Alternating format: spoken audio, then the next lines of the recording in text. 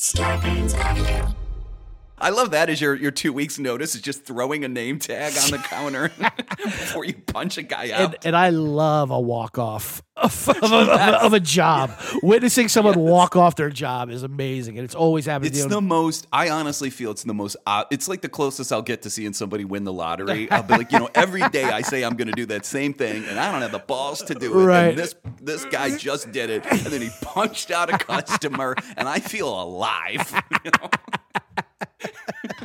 There was a sign, I think it's in Appleton, Wisconsin. It's not a late night drug place, but it's a similar feel to it. It's like this Pizza Hut there, that one of the last like dine-in Pizza Hut restaurants, and they have, and the sign just said Monday through Friday, like every day, pizza lunch, all you can eat buffet, like $9.99, whatever it was, and underneath it, always hiring wait staff. Like, always, wait staff hiring, always hiring. We always need, people quit this job every day.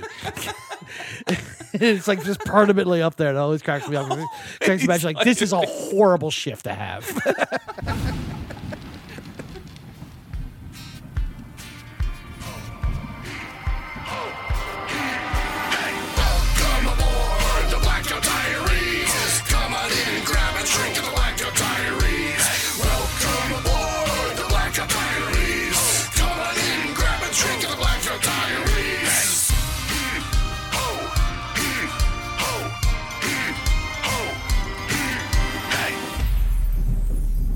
Welcome to the Blackout Diaries, a show where stand-up comics plus everyday people tell true drinking stories.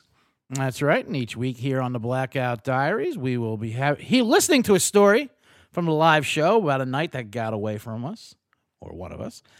Also, we have a theme, and usually in each week, this theme is homecoming, returning home, and the perils of drinking at home compared to, like, life in the big city.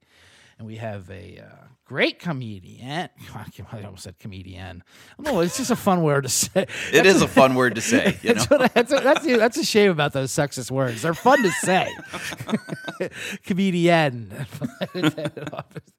Anyway, Gena Gephart tells a great story. She's amazing. She has a hilarious story. Yeah. And then we'll have her in the studio to talk about it. It's an amazing story about returning home and all the mishaps. And then we'll get into our own stories about and set up the cast of characters you come across when you go home for the first time and start drinking, and then it's a new crew you're drinking with when you go back home. It is a lot compared to your usual, place of residence drinking. Right, a lot to navigate. That's for sure. Yeah.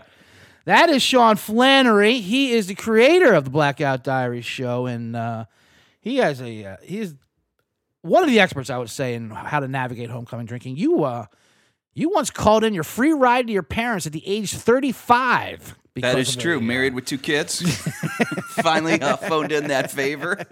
And we will get to why I needed that when I was drinking back home. I've needed a lot of assistance when I go back home, and we'll get into that. Yeah, I am co-hosting this with the hilarious CJ Sullivan, a great comedian. You're also very gifted for this.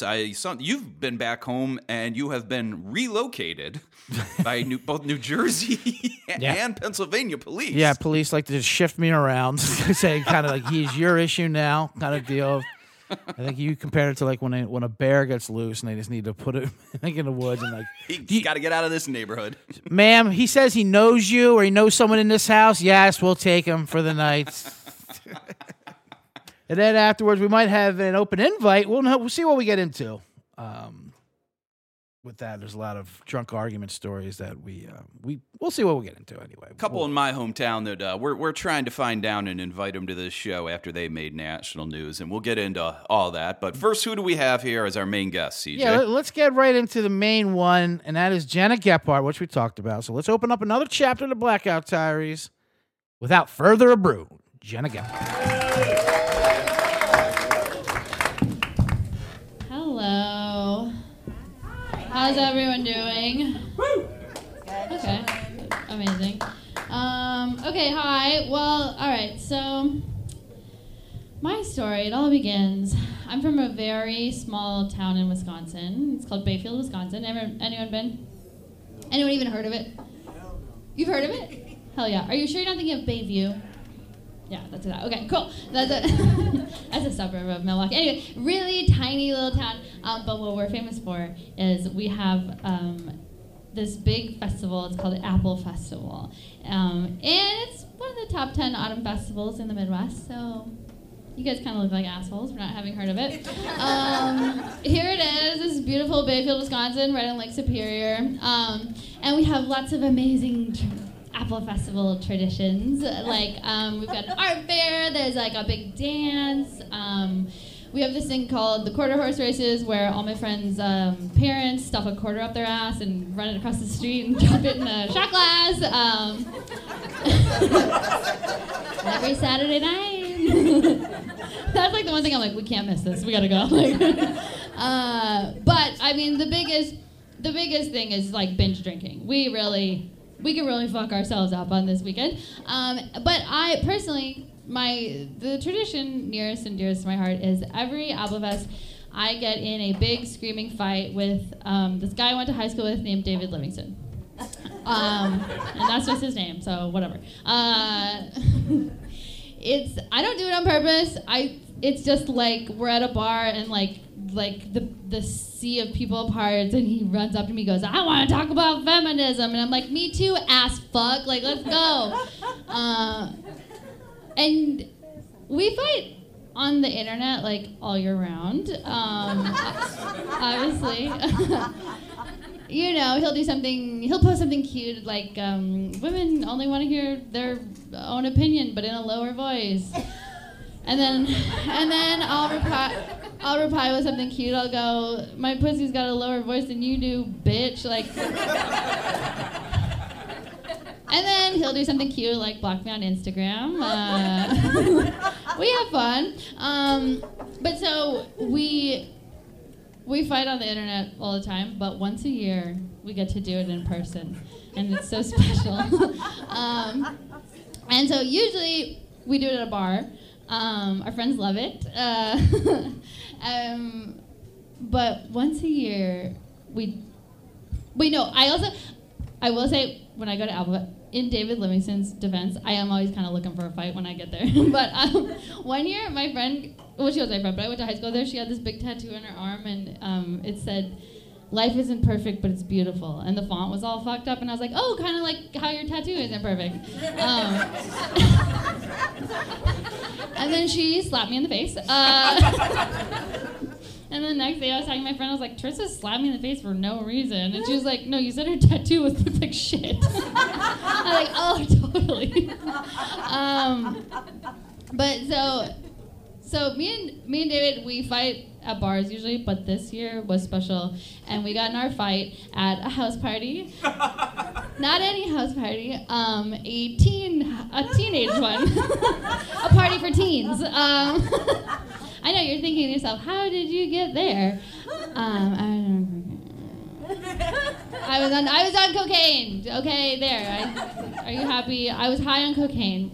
And I didn't even mean to. It was seriously like a van rolled up and the door opened, and I said, okay, hopped in. And the next thing I knew, I was drinking grain alcohol with 16-year-olds. I don't know. Sometimes life happens to you. So this, I hesitate to call it an apartment. It was like it was a carriage apartment, you know, so it's like off the back of a really big house. There's like this little tiny, it was like for the servants or whatever. Like, so it's this tiny apartment, and this will come in later, but the stairs to this apartment were like a ladder. Like you like crawled into the house, and then you got in there and you could enjoy the Everclear and stuff.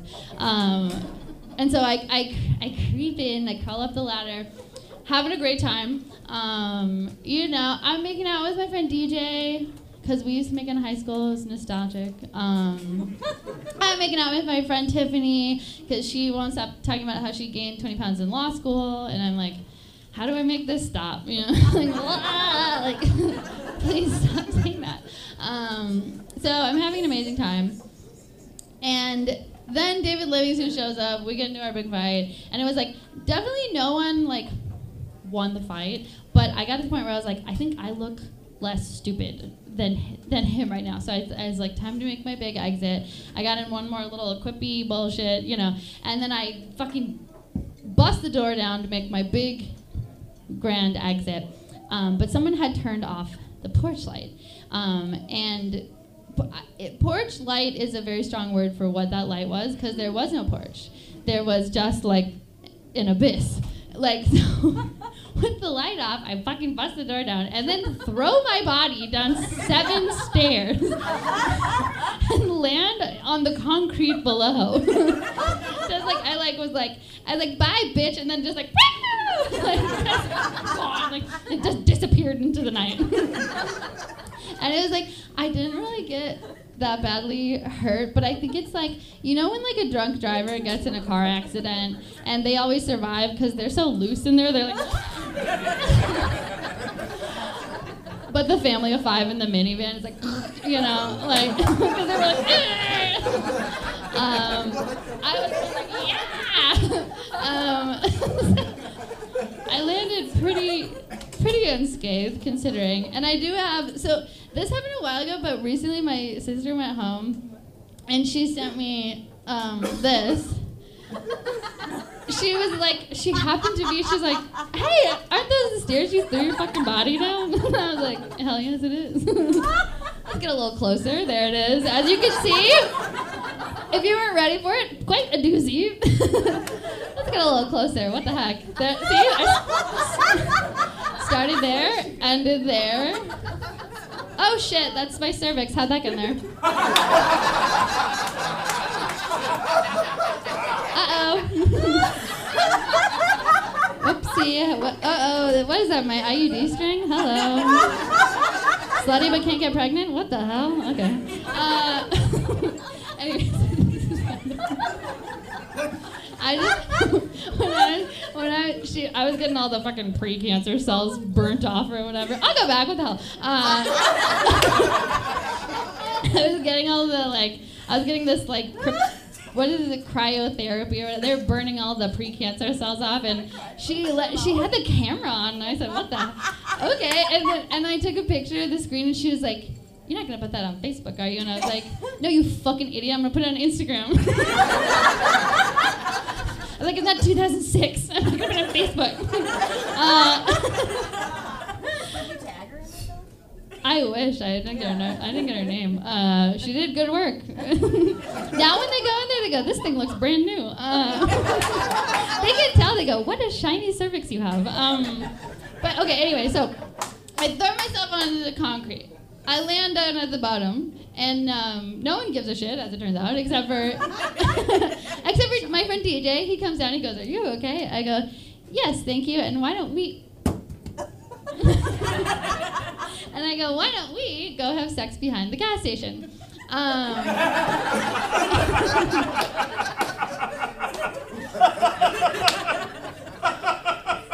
Just like the very first Applefest king and queen. Very traditional. The first Applefest queen, she threw her little body into the void. And the first Applefest king, he ran and got her and he scooped her up to pork behind the sicko. And so we're behind the gas station. We're getting down and dirty, and I mean that literally. We were having sex in the dirt. And okay, so here's the thing. So he, very classic. I go, you got a condom? He goes, no, guess we don't. Guess we can't use one. I go, men never have condoms. They think it's like, they're, grow up. Anyways. So I have to supply the condom, but I'm me. So the only condom I have is this like, the cherry flavored kind, which I now know, those are not for having penetrative sex. Those are for oral sex, because they have like sugars and stuff. That can give you a bit of a reaction. It's a bit of a foreboding. But also, it's like, I got them for free at Planned Parenthood, and I'm like, I'm in here for my 4th bladder infection in a month. Like, I clearly like need some guidance in my life, so don't just give me some fucking don't give me the IKEA wardrobe without the directions. Like, I feel like the doctors fucked up on this one, but so I'm left without supervision with these blowjob condoms, and I'm putting it in, bottom side, and And so, like, we're having sex. I go, oh, God, it was like the kind of sex where, like, no one finishes. We just called it, you know. I mean, nobody won or lost. The game got rained out. Not good. And I'm like, something is off, you know. And so I put my pants on. I go, I gotta go home. He goes, I'll walk you home. I go, okay. And so he's walking me home. He's like, I was in love with you in high school. I'm like, I think a bee stung me in the cooter. So I don't have time to talk about this right now. I'm like seriously like waddling home, trying to be the chill girl, you know. I finally get home. I take off my pants. I look down. What I see, it looks like someone stole my pussy and replaced it with a like balloon animal replica of my pussy. Like all the parts that were supposed to be wrinkly were taut. You know, it was like my pussy looked like Joan Rivers' mouth. You know?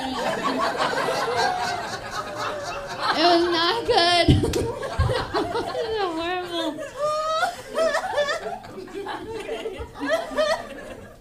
And I put a bag of fucking frozen peas on my vagina in my childhood bed. And it didn't go down until like 5 p.m. the next day. And guess what? I didn't learn shit from this, so, but I do, I'll never learn. But I do have, this is another thing, my sister was like going through her phone or something, and she sent me this voicemail. Like she wasn't home for this Apple Fest, so I hope you can hear it. I will see. But this is a voicemail. We're going to have to see the cervix again. Sorry, perverts. But this is the voicemail I sent my sister. I call her Bird. Her name's Allie. But this is the voicemail I sent her the next day. And like, it's hard to hear because I'm like so hungover. I'm like, but this is the voicemail. Hello, Bert, it's me. I was just calling to check in and let you know that last night I was at like an after-bar portrait party, and I've been arguing with David Livingston for probably 45 minutes, and then he told me I had to leave. I was like, fine, I'm leaving. And stepped out the door and just fell down his driver's side steps and landed at the bar. So, just checking in so you know.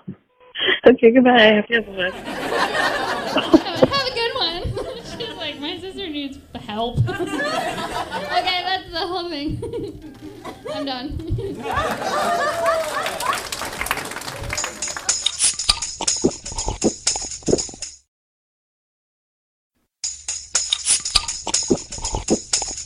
We're back in the Blackout Diaries. That was hilarious. Gena Gephart with a great story about returning back home to Applefest and putting frozen peas on her vagina. And she is here with me and Sean Flannery in the Blackout Diaries. Gena, welcome. Thank you for having me. Yeah, that story was fucking hilarious. The Applefest sounds amazing, by the way. Yeah, I mean that's kind of what I want to dive into. Can you give us more of a deep dive into this festival? Oh yeah, it's great. It's I didn't miss an Applefest for many years, and then in the last few years I started missing them. But I had like a 24 to 25 year streak of not missing an Applefest. And yeah, I mean it's a very drinking heavy holiday. Like when you're a kid, somebody buys you a little thing of rum and you dump it into apple cider, and then you walk around with like a jug of apple cider, and everyone pretends like they don't know that you're drinking rum. What age does this start at? Like in high school. Sure. And there's a carnival. So that's where like high schoolers would kind of roam around the carnival and like drink rum and go on rides and like get in fights. You find a big ball of hair or whatever. Or people would win a goldfish, and then you'd find a dead goldfish on the street. Like it's kind of a seed. The carnival's kind of a seedy area of Applefest, but yeah, we had those like in Cleveland growing up. Like these like Polish fests would be big, and they would give away like goldfish all over like, I don't feel you could do that today. Yeah. You know, like with animal Yeah. cruelty laws and all that. Yeah. They would be you'd throw a ping pong ball and it would land in the bowl that a fish was in. And they'd give you that fish. Like, that was not long ago. Yeah. Yeah, not too long. They used to mail animals to you. Like, you could like order Sea monkeys. you could order like a monkey out of the back of a magazine, and it would show up at your door, frozen or something. You know, like, sometimes it was like dead. He's like, okay, get a new one. You know, my uncles have stories from like Ohio fairs, like 30 years before my time, where you would like wrestle injured bears and stuff. Oh God. You know, so I feel like we're progressively getting a little bit better. But yeah, the Midwest, they love their animal games at these fairs. Yeah, How small is the town? Because this is a very small town that Apple Fest happens at, right? Yes, yeah. My hometown is like 400 people. Oh wow. And then we're like 3 miles from a reservation. I think their population's like 1,000-ish. So, because like the high school is kids from the reservation and kids from Bayfield. Very few kids from Bayfield. Because now it's too expensive to live there because it's all summer homes. So no one can afford to raise their family there anymore. All that Chicago and Milwaukee money coming in there and buying up the houses. Yeah, Minneapolis is. Oh, Minneapolis. Yeah, we get some tourists from Chicago, but like Madison, Minneapolis come up there a lot. It's 8 hours from Chicago, so it's kind of a drive. So it's got to be weird. Like, we're talking today about like going back home and drinking. It's got to be weird when you go home to Apple Fest or whenever you go back home and drink. Like, you probably know every single person you see at a bar, right? Like in your you probably knew everybody in your high school. I would think. Oh yeah, I knew them from the time like it was like K through 12. So we started together as kindergartners and graduated unless somebody died or moved. I know like everybody, yeah. And did they give you an attitude when you come back? Because now you're in a big city, girl. Too cool to put a quarter up your ass and drop it in a shot glass. No, not really. I think no, everybody's cool. That's good. That the old people doing that race killed me. What do they call that again? The quarter horse races. Quarter horse. They put a quarter up their ass. I mean, but they're wearing pants. Yeah. They're holding it together with their cheeks. Yeah. Between the butt cheeks, yeah. Yeah. Oh my God, that is so funny. And it's like everyone. It's kind of like unaffiliated Apple Fest tradition, but it's like everyone knows what's happening. It happens at 10 on Saturday. So there'll be just this big group of people surrounding. You can't even see. I'm like, it's such an event. Derby. Yeah, no, it's crazy. When do you get to enter that stakes? What minimum age group on that? You can. I mean, the last time I was there, my like peers had already started doing it. And I was like, oh God, we're getting old now. That's when you know you're getting old, when you're dropping quarters in a shot glass from your ass. It catches up with all of us. It takes a mature palate to enjoy, but. Oh man, that's something I feel. I don't know if that's unique to the Midwest. I don't know if I think it's unique to the Midwest because I grew up in the Midwest, but like I don't seem to see it when I travel as much as that. How much the old people in the Midwest still party. And they'll have drinking injuries at age 78, and stuff like that. Yeah, do you see that a lot in your hometown? I mean, when you say drinking injury, do you mean like long-term alcoholism? No, I just mean yes, I do. Do the old people still really put it back in your town? Like when I go back home to Cleveland, I'm surprised by how much the old people are drinking. Yeah, they do. But what I always forget when I go home is like I'm used to Chicago where like we go out to a bar at like 10:30. Like the bars are closed by that. Like there's no one there. It's like 5 p.m. It's bumping. Then everyone goes home and goes to bed. Like it's that I'm not used to. It's definitely one of the adjustments. You have to start your night earlier when you come back home, to a small town because you don't have time to dilly dally. You got to get it. You got to get your work in and get your work out, and then you like you said, then you got to get back. Next thing you know, you're behind a gas station. Let's get to this story that you just told of your nemesis back home. Named Daniels. Now, how long have you guys been going back and forth? And it seems like a classic, little kids who like each other, so they pick on each other. No, absolutely not. That's how it came across. It came across as a nice love story. No, we just, I like to pick fights a little bit. Sometimes I'm kind of gunning for a fight, I think. Well, this was actually, when this happened, this was a few years ago, so we've been cool for a while. But when I was like in college, that's when we would have some back and forth on the internet, and, right. Well, at the time he kind of had been getting like traction on Facebook. He had a lot of like Facebook followers and stuff. So he kind of had like some internet clout, and that Facebook traction. I know that's wow. What I'm saying. This was a long time ago. This is like 2010 or whatever, 2011. So you didn't like that?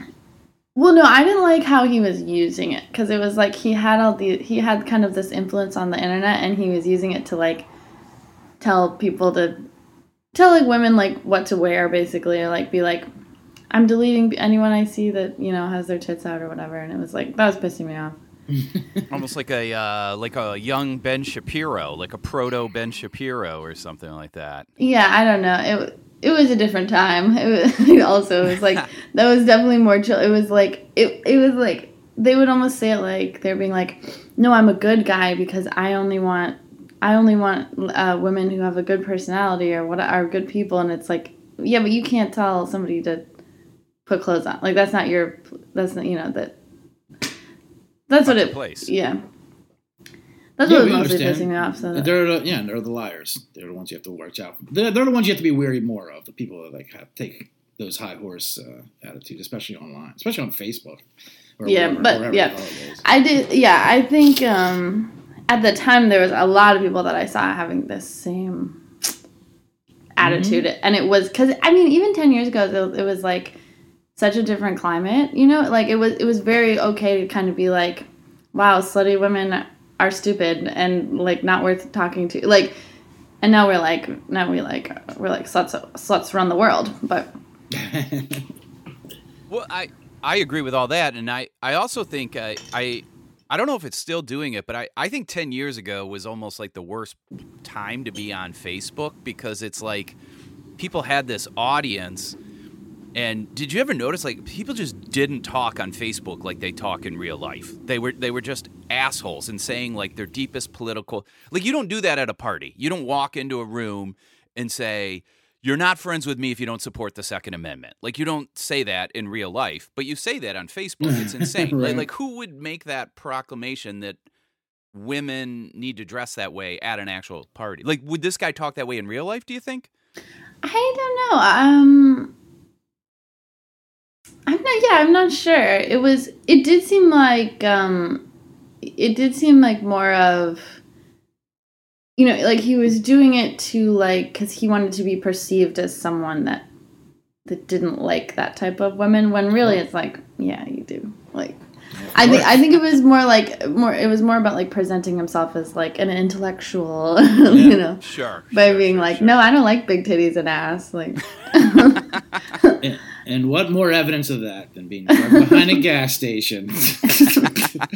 Okay, these are different people for the record. Oh, I got confused. Yeah. I'm sorry. Yeah, we have a lot of players in this not story. Go behind the gas station. Yeah.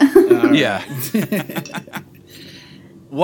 And then now your sister was not there. You call her the next day, right? Yes. Yeah. She was not home for this Apple Fest. I can't remember why. And did you? Because that was a decent fall you took. Did you have to like get any medical attention or anything the next day? No. Yeah. I mean, I didn't get any. No, it wasn't too bad. I just kind of was a little sore, you know, and like my knees kind of hurt. But, but I really think. So you went from the fall to the gas station. That's how it went. Yes, correct. Yeah. Chronologically, that's a good bounce back. Yeah. Immediately, like mentally, spiritually. I'll show you. It's almost like you have to prove, like, because like how good you are after a fall, like, you know, because you're embarrassed. Fell, you know, I'm fine. I'll show you how fine I am. Let's go fuck behind this Sunoco. I did that when I was in Mexico. I fell off a small cliff, and it was like I was with Jason Earl Folks. He was there, and it was like, well, I got down the cliff perfectly fine, and then they go, well, we're not coming down until you prove you can get back up. And I go, okay, pussies, climb back up. And then on the way down the second time, the rock shifted, and I like kind of like got thrown onto, like, you know that like coral rock? It's like really pointy. Yeah. So like yeah. hands and knees. I fell like 4 feet onto my hands and knees, and that was one where I was like, I'm fine. No, it's good. I was just like standing in the ocean, like dissociating, like my knees were bloody and like.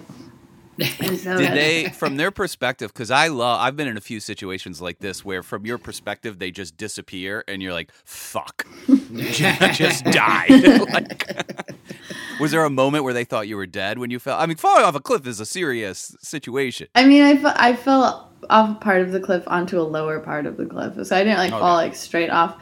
It would have been better if I fell off the cliff completely because I would have landed in this. It was this rock that like fucked me up. Oh.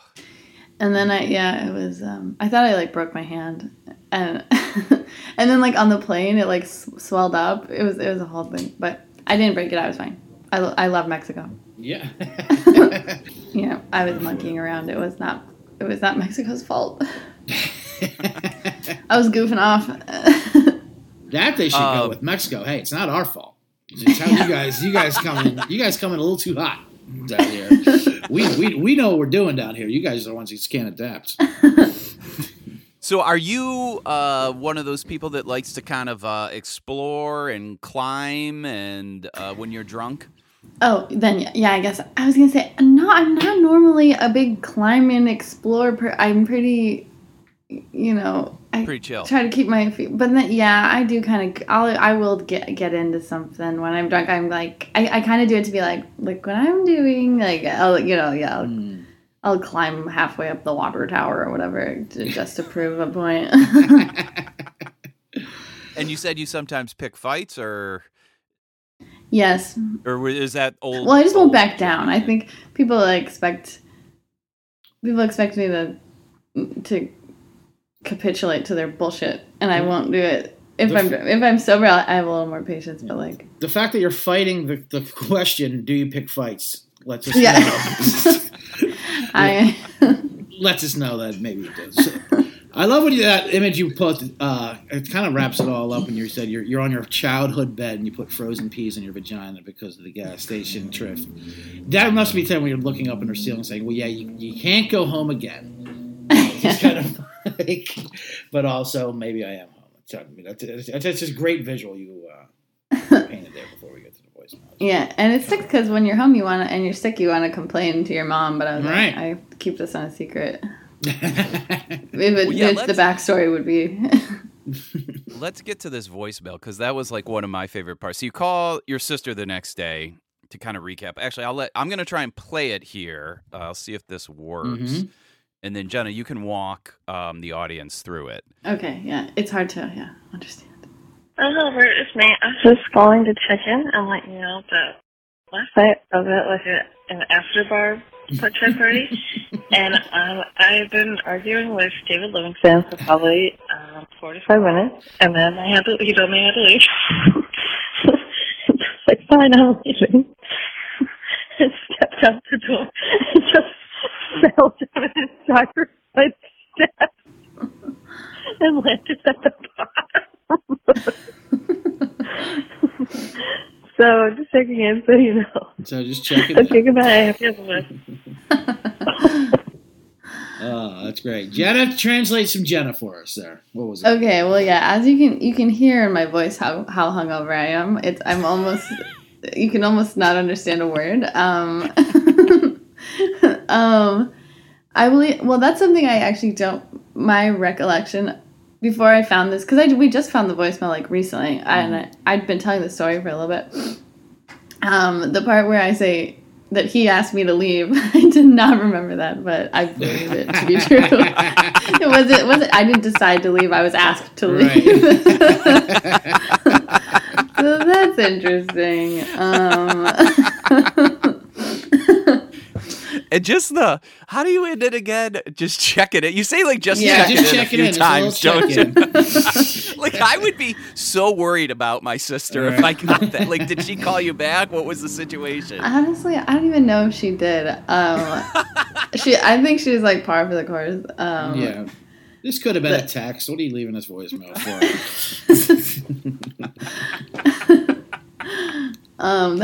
That is classic me though, to be laughing that hard at something. I know.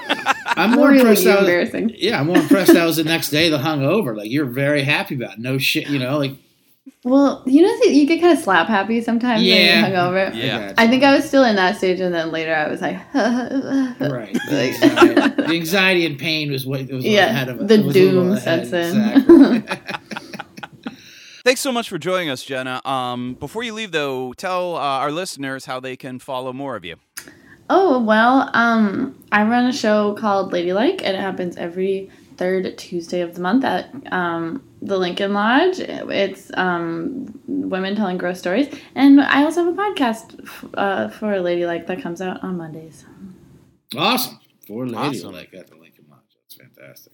You also bartend sometimes at the Lincoln Lodge as well, right? Mm-hmm. Thursday nights. Yeah, and you're a staple at their regular show. So, do check out all those shows for all our listeners out there. Mm-hmm. She's amazing. Thank you so much for joining us. Thanks for having me. Yeah, and I just want to say, as a heads up, we're contemplating the title names of the show, and I'm thinking, "What a shiny cervix you have" is in the front. Just a heads up. Oh yeah, the listeners won't be able to enjoy. Yes, absolutely. Maybe put it on your website or something.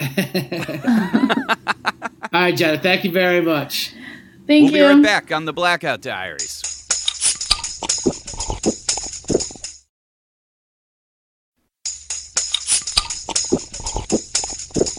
And we're back at the Blackout Diaries. Sean Flannery with CJ Sullivan. Today we are talking about going back home to drink. The things you see there, the festivals, the whole cast of characters that you see, CJ, is amazing. And I love going back home to drink. And I think the first thing that anyone notices is how much, if you live in a big city like we do, you're in LA, I'm in Chicago, how cheap the price of beer is. It's amazing. All alcohol. You feel like a rap star. You feel like, wow, this is what I mean. I'm just going to buy out this bar. It's the closest I'll ever come to feeling like an eccentric man. I've actually thought about buying the bar. I'm like, I don't have to drive home with these Ohio cops. I know, $2 Bud Lights. I'll sleep here. It's amazing. Next round is on me. I'm like, this is where the shit comes from like bars where there's $2 beers. I can afford this. I can put $40 down, buy a round, and get change. This is amazing. It's awesome, and it's great because I look successful to my friends that always stayed home. Mm-hmm. Like they think right. I'm much more successful than I actually Absolutely. am. They just assume it because you don't live there. It doesn't matter what you're doing. You can come back with one shoe on, whatever, with black eyes. He made it in the big city. Look at you, huh? Coming in. That must be life in the old metropolitan, huh? What are you doing slumming around with us deadbeats for? It is funny. You have like those are kind of like the cast of characters you meet when you're back home is like, your buddies that you see back home. And some of them kind of like have like an insecurity about like staying home. Of course. They're like, oh, I'm not like you. I'm not fancy. I'm not out in Chicago. But then you also have, which isn't how I feel at all, but I like the one guy who's trying to get everybody to move back home. They sell it up. Always be telling me how like Akron, Ohio is on the up and up. Like we got a gastropub. You been there? Yeah, I was just saying, you put gastropub anywhere, that is the mecca now of any town. Like things are coming back. It's like Google coming into town. But you do. I mean, I think when you go home and you get to drink back home with all your old friends, everything is amazing, and there's really only one fatal trap. Yeah, I would say. Okay, which is that. There is no safe way to get home. They just don't value that as a society. It's amazing. I look at that now too, especially when I go on the road. I'm like, okay, and a lot of comedy clubs now too. Their business plan is they'll get cheap land like 10 minutes outside of the downtown, build a mini mall there. So everyone just drives there. It's all suburbs. People just drive there. And you just see these parking lot bars. And that's what it was. We go home like, oh, yeah, everyone drives. The bar itself, if you ever drive by it during the day and there's no cars there and you just see how massive the parking lot is compared to the bar and you think about that tonight, that is going to be filled with drunk drivers. It's so funny. And like sometimes you go there during the day, like there's a local bar But my house, every time I go home, the Whistler's Inn, famed Whistler's Inn, which also used to be a real good dive bar. Now, talk about can't returning home. Now it's expanded. I don't like when these bars get fancy now and they expanded because of all the money. I mean, I get it. Yeah, if you're a business, and I don't live there anymore, but I don't have to tell them, like, oh, I want it to be the way I was when I was, 16 when I was coming in here. But during the daytime, like sometimes it'll be like these bars that are open, like these massive parking lots. There'll be 2-4 cars that they're spread out by like miles. It looks like a scene from Goodfellas or something. Like, so what kind of illegal transaction is happening here because you're coming in from different directions, and like what's scarier than an empty parking lot is like 6 cars in a huge lot just placed all around. Like, what is going on here? Some are like getting made in there, right? Exactly, and some are probably left over from the night before. There's maybe the one what it takes for one guy to have to leave his car where everyone else has to step in. Like, listen, buddy, we can't let you drive down to the suburbs. I mean, the police station's right across the street. For Christ's sakes, they called us and warned us. Listen, if that guy goes, we're gonna have to do something about this. And I don't know, like it is kind of insane, like the normalization of it all, in that you're at this bar and everyone's just like the bartender. Everyone is just pretending that they don't know who's actually driven and who hasn't. Right, yeah. When you just look at the numbers, and there's no way 80% of these people aren't drivers tonight, Exactly. Just look at your lot. There's no Ubers, there's no nothing. It's not cost effective. But then you're right. And it hits you, like when you go back home, and you're drinking with old friends, you're having a great time, reminiscing, all that, and then it spills out. When you exit the bar, you're all in the parking lot, you're kind of in a huddle, you're still kind of all right saying your goodbyes, and then like cockroaches, everyone just spreads out and goes to their individual cars. Like, I guess 9 people are getting in their cars right now and just driving in 9 different directions. I almost think that's on purpose. It's like on the plains of the savannah, where it's like, well, the lion can only catch one gazelle. So, like, I don't have to be the most sober driver on the road. I just have to be more sober than the drunkest driver on the road. And he is who Ohio State troopers are going to pull over. The guy with no headlights on, going 70 the wrong way, is going to attract all the cops while, I just run over my mailbox at home. That's why some of those guys at home who never left, that's the only reason why they're happy to see us, because they know we're going to take the fall for that one, because we are out of practice.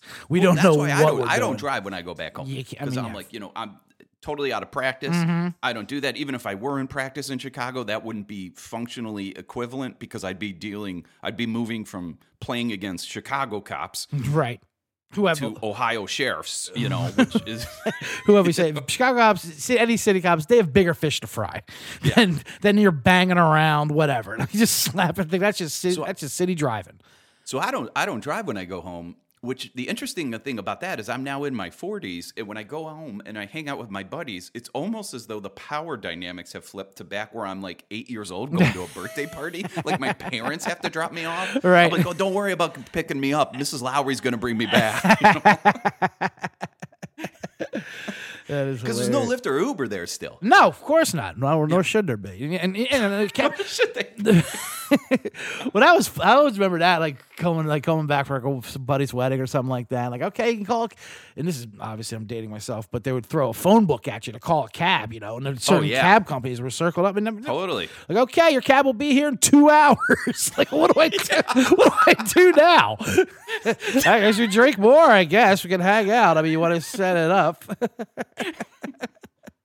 Oh, I remember, like, back in the day, you'd go home to, like, a wedding in Ohio, and, they'd have shuttle buses that would take you from, like, the event to that last shuttle bus.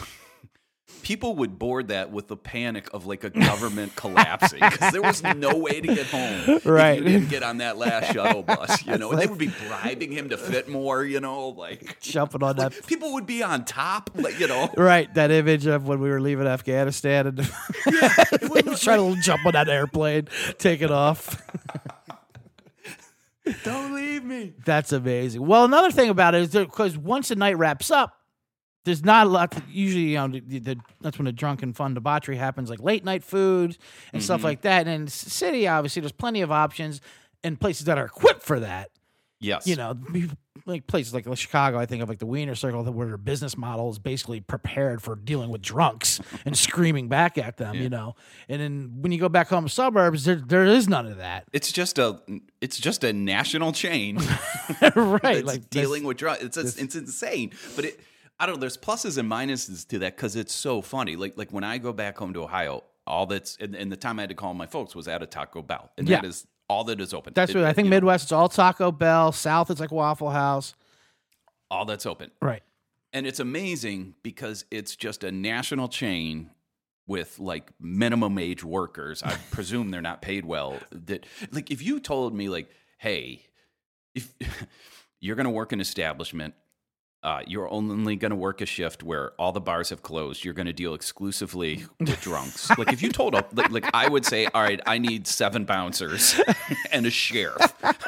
You know? I know, right? And it's just Taco Bell right? cashiers. These poor kids have to deal with this drive-through lane that's 15 fucking cars deep. I mean. Like I know you always joke like how is this? How is that not the DUI checkpoint? Just people entering and exiting there. Like it's like a. You know how many times like I've just seen people like cars crash there. You know, like they have no idea. It's like bumper cars or something. Like that. But I would say almost nightly when we went to we didn't go to Taco Bell nightly, but I feel like each time we did go there, I would see a guy quit. They would always take their name tag off, go around the counter, and punch out a customer. I love that as your 2 weeks notice is just throwing a name tag on the counter before you punch a guy out. And I love a walk off of a job. Witnessing someone walk off their job is amazing, and it's always happening. It's the most. I honestly feel it's the most. It's like the closest I'll get to seeing somebody win the lottery. I'll be like, every day I say I'm going to do that same thing, and I don't have the balls to do it. Right. And this guy just did it, and then he punched out a customer, and I feel alive.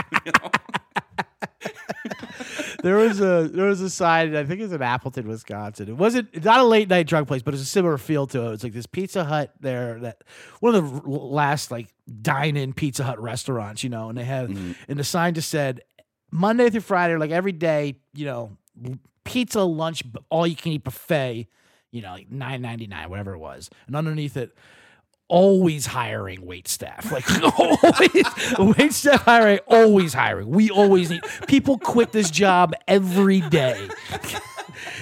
It's like just permanently up there. It always cracks me up. Cracks me up. Like this is a horrible shift to have. It's amazing. But yeah, I go there one time. We're in our 30s. I'm gonna try to tell this story quickly because we got another story coming up. But we got time. We're good. Oh, okay. But it's the only game in town. Taco Bell. That's it. This is we pull up. There are 2 cop cars that are like kind of like in a V in front of the parking lot with their sirens on, blocking the entrance. And we're so drunk that we're like, no, this is not acceptable. And we just weave in between them. Like they didn't close off their wedge enough, when we were able to get our car through. All right. I just see once we get through, I see this cop, he just takes off his hat and throws it to the ground. It's like, God damn. It's like, get the fuck out of here. All right. So he comes up, immediately does a sobriety test on our driver. I go in and just order off the... Yeah, I can see this. I can see this is going to be a whole thing. So I need. Yeah. He was like, "Yeah, stay in the car." I'm like, "You're 19. You're like, right. Hey, Constitution doesn't need to say I need to stay in the car." Exactly. Constitution says I need a chalupa. So I go in. I get a burrito, and apparently, what happened is this cop asked him if he had been drinking. My buddy opens up the car door, runs to the back of the car, hops in the trunk, and shuts it. In his own trunk, locks him out. He thinks they need a warrant. Yeah, he thinks they need a warrant to open it up. Bulletproof. After witnessing him lock himself in. Yeah. So, obviously they're like, they don't need a warrant. They're like, we're going to. We do need a locksmith, but we don't need a warrant. So they're like, they're just gonna like ruin the car. Like they're gonna get like a crowbar or something. Yeah, of course, sure. And They'll get bring in it there. open. And we're like, hey, well, listen, like, what if we did this? What if we, pulled out the speakers and then got our arm in there, and then like, in the darkness, he could find our arm, and then like we could get the keys back up, and then you wouldn't ruin the blue book value, right? Yeah. of this man, because it's his dad's car. Like we really appealed to like the dad and the cops. Like it's not his car. Yeah, let's not do any damage. Is probably right. And this is the kidnapping latch you had in the trunk. Now you could just pull that. He was driving at the time. It was hilarious. I think it was a 1978 Oldsmobile Toronado. So this trunk. Now, what this cop does not know is there's 3 other people in the trunk because we had just left a wedding. So I think that was also in his head. Like once they open this up, they're not going to be able to prove which one's the driver. A clown car. That is amazing. Yeah. So there's 3 people. Like a ghetto. There was probably 15 people in this car. Like the cops had no idea. Okay, guys. Now, pretty soon this trunk's going to pop open. Everyone head a different direction. Imagine being in the darkness of that trunk for a half hour. Oh my God. Leaving the hotel and all of a sudden the trunk pops open. Oh, we there? Driver jumps in, shuts the door. Scooch over. We added a few more. So like it's taking a while. I'm like, you know what? I'm just gonna call my phone. There's no way this doesn't end. There's no way this ends in us driving out of here. Right. Okay. Now that's solved. I'm gonna call my folks. Go to your 25-minute drive home. So I, this is like the I think it was the 90s. So it was the 90s. So they had a payphone in the Taco Bell. I call my folks. Yeah. And they come pick me up. They're living because how they had always said, like, remember, if you got the same speech, I'm sure, in high school. If you're out tonight and you don't have a safe ride home and you don't feel comfortable driving, no matter what, call us. No matter what, and they would we won't be mad. We won't be mad. Yeah, they always had we won't be mad. You never really believed that was true, and but also I don't think they expected you to phone that favor at age 36. So they come and pick us up, and my dad's like, "What the hell's going on here?" You wake him up with a phone call from the payphone as an adult. Didn't even know you were in town. They show up, they're like in their robes, Yeah, want to do that ride? Remember that? Like they open up the trunk. They get the keys to one of my buddies through the speaker. We open up the trunk. That's when the cop sees there's 3 people. Like they're like yellow. That is amazing. Here comes a clown car. How many people is this put in? Well, we were at a drive-through movie. We don't want to pay for everyone, so. Yeah. So my buddy, still thinking he can get out of this, is like, so we'll be on our way since you can't prove who was driving. Obviously, I know the law. He's like, I'm pretty sure we can figure out who was driving, right? Because we're just gonna charge whoever this car's registered to. Like, we'll arrest all you. Like, we'll make your life hell. This is Ohio. We can do whatever we want. Yeah, we'll figure it out. This is what we do. We're suburban cops. That's all we do. Is DUIs. We live for this. Yes. So my buddy ends up just breathalyzing. He's like, okay, wow. It's my car. Wow. And it was before Ohio moved to 0.1, and he blew a 0.9. And that cop, he was under. That so it was cop 0.1. Was livid. Yeah, that's hilarious. How is this? Had 100% confidence. So that you're he just was gonna haul him in. So the cop looks up. So you're just dumb? You just make these decisions like you're just making these decisions on a pretty much sober mind? That's your initial reaction when you see a cop at a Taco Bell? I always said, we always called him like a Clintonian DUI because Clinton raised the legal limit like the following year, and if it had happened 1 year later, when it goes to 0.8, he would have been thrown in the slammer. But yeah, although you might argue that's a good example for perhaps people with 0.9 weren't making the most reasonable decisions. Right. If anything, Your Honor, Exhibit A, B, and C are these 3 people in the trunk that collectively came under a 3, but that's amazing. Well, we were just saying about the cops out there in the suburbs. That's the big difference with the DUIs when we initially came back from the cities. Like the cops out in the suburbs, that's their bread and butter, as you were saying. Oh, yeah. And we're not used to that because it's not. I mean, it's literally the least concern. Now, I mean, this is obviously years ago. We don't. Disclaimer: condone, of course, driving and all, but sometimes it had to have happened back then. And I actually got pulled over for DUI years ago when I was back home, and I remember, I was like, "Wow, man, I haven't had to." Of course, it startles you, and then you're like, "Fuck!" I haven't had to talk to cops in a while, like to slick talk my way out of something, you know. So I was throwing stuff out there. Oh, Let's sorry. see if I still got it. Yes, and I did not. It's like, sorry, officer. You know, I came back from my dad's funeral. I was like, what? When was that? It's like, oh, it was last April. That was like a year ago. What are you talking about? Like, yeah, you're right. I don't know. I'm trying to see if anything sticks. So then eventually they brought me in, but they didn't want to hold me over because it's not like a city would have like a tank or something like that. Like, all right, well, we need to get you out of here because I'm being loud. I'm talking with them. And so my buddy lived down the street from there, and he lived with his grandmother. And I remember saying, like, well, Joe's grandmother's over down here. I can stay there. Like, whatever. They just drove me off. They drove me over there to the address, and they basically just tossed me on her yard. They knocked on the door, and I was like on their front yard screaming. It's like, yeah, I know who that guy is. I'll bring him in. I haven't seen him He's leaving you on the front door. Like a baby at an orphanage or something like that. Like, we can't care for him. Right. He's beyond our needs, our means, you know.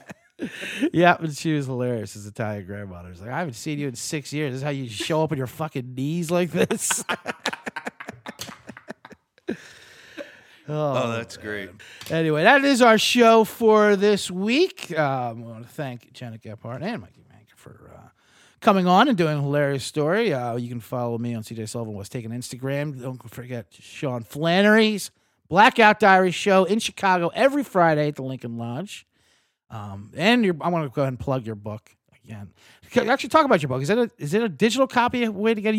You posted about your book, Places I Can't Return To. Places I Can't Return To. It is coming out in June. It is not out yet. I did some testing of the website. You could not have posted a more complicated post on how to access it on Facebook the other day. Many people are confused. I might need to post. Perfect. You didn't even put a link on it to like the 6th comment reply down. Like I didn't search. I'm trying to figure out the algorithm, CJ. I'm poking and learning. I love it so much. But the book will be out. You might be out when you hear this, starting in June. All right. At SeanBearFlannery.com. Sounds good. And we'll see you next week at the Blackout Diaries. Come aboard the Blackout Diaries. Come on in and grab a drink at the Blackout Diaries. Welcome aboard the Blackout Diaries. Come on in and grab a drink at the Blackout Diaries.